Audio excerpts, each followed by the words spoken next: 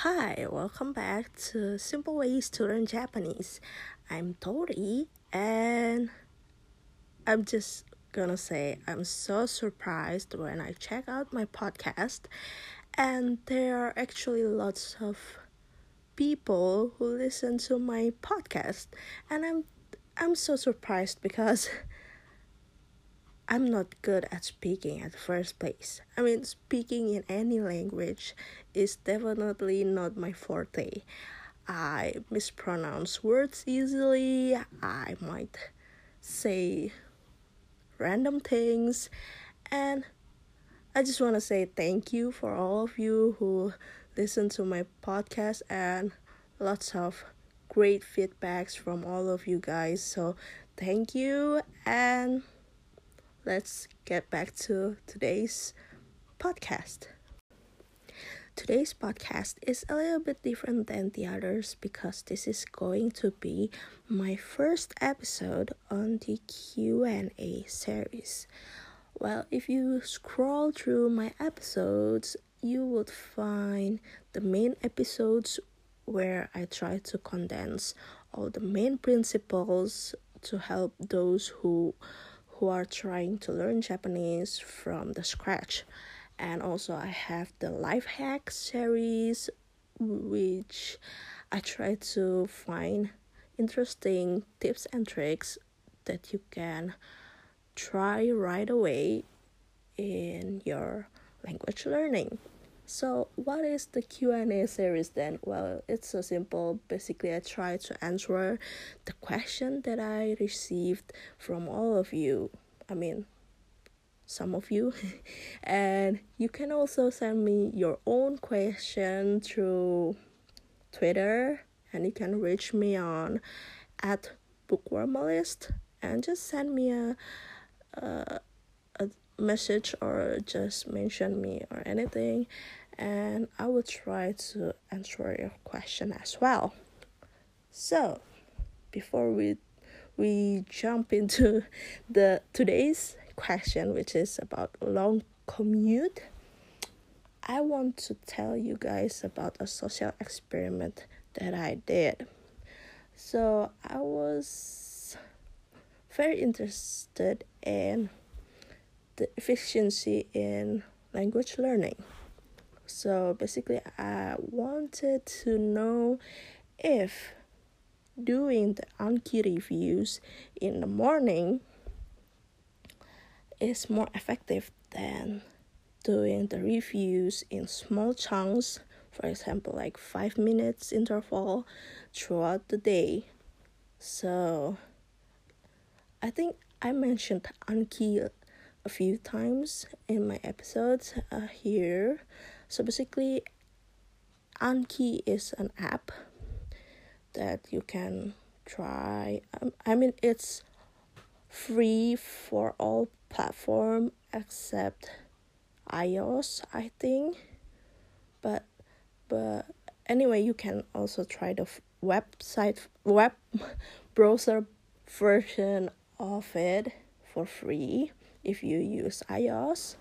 And basically, it's an app where you can learn vocabularies, grammar points, sentences, and they use the SRS system to help us determining when we should review the cards and so on.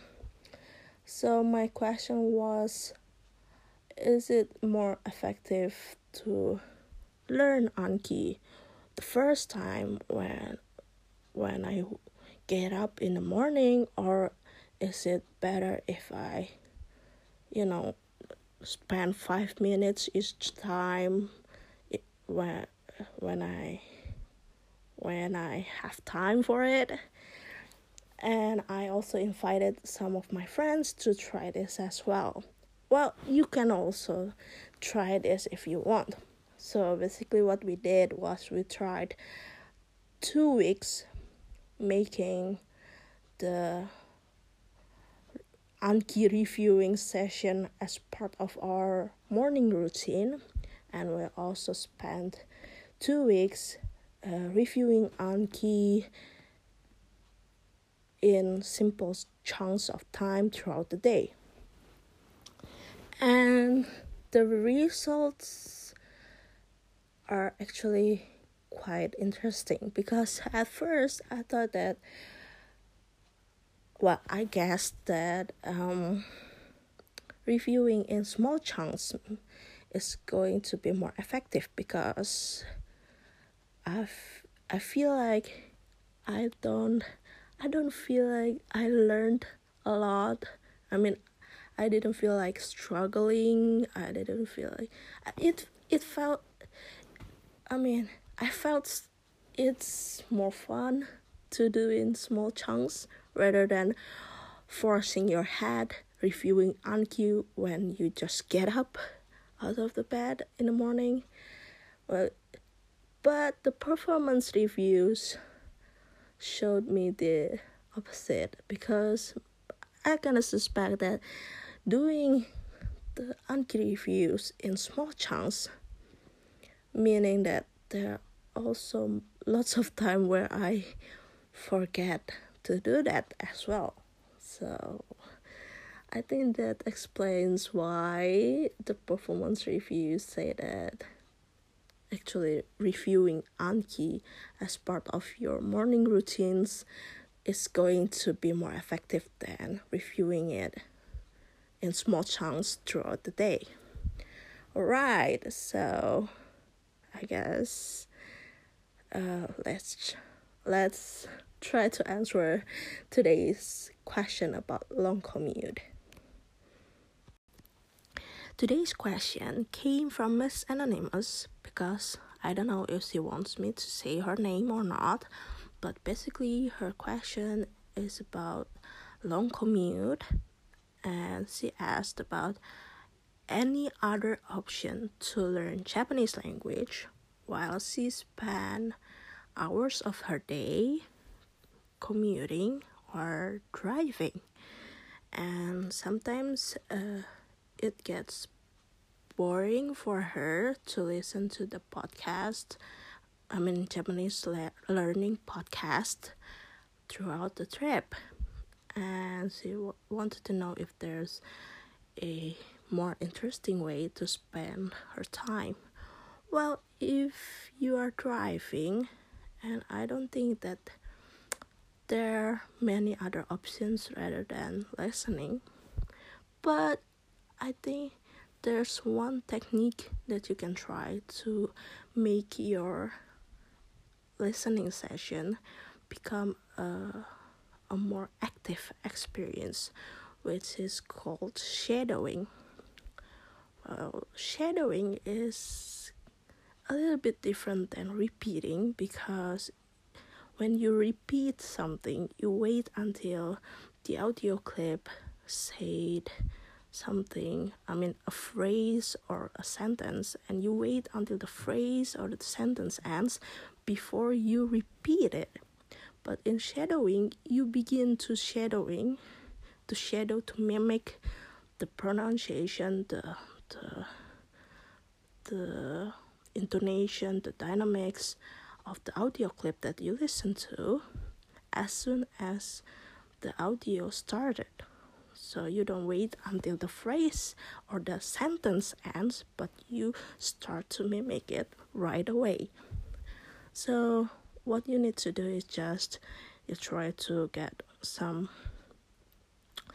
Japanese podcast that you like. There are lots of them, and maybe you don't understand the sentence that they are talking, or even a word they are talking, but at least if you try to shadow what they said, and you begin to catch the pattern, the pace, the intonation of how Japanese people talk.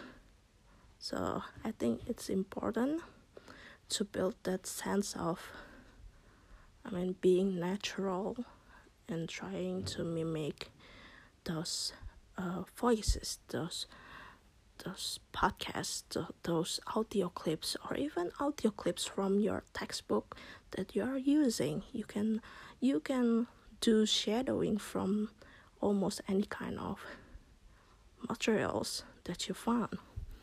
So I think shadowing is a great technique to span your long commute, and I mean, I hope that it will not get too boring. And also prepare a water bottle near you when you do shadowing while driving. And I mean, also consider if you have to go to the restroom regularly, because you will talk a lot and you will drink a lot because you're shadowing too much. But well, I think that's all. I hope this answered your question, and see you next time.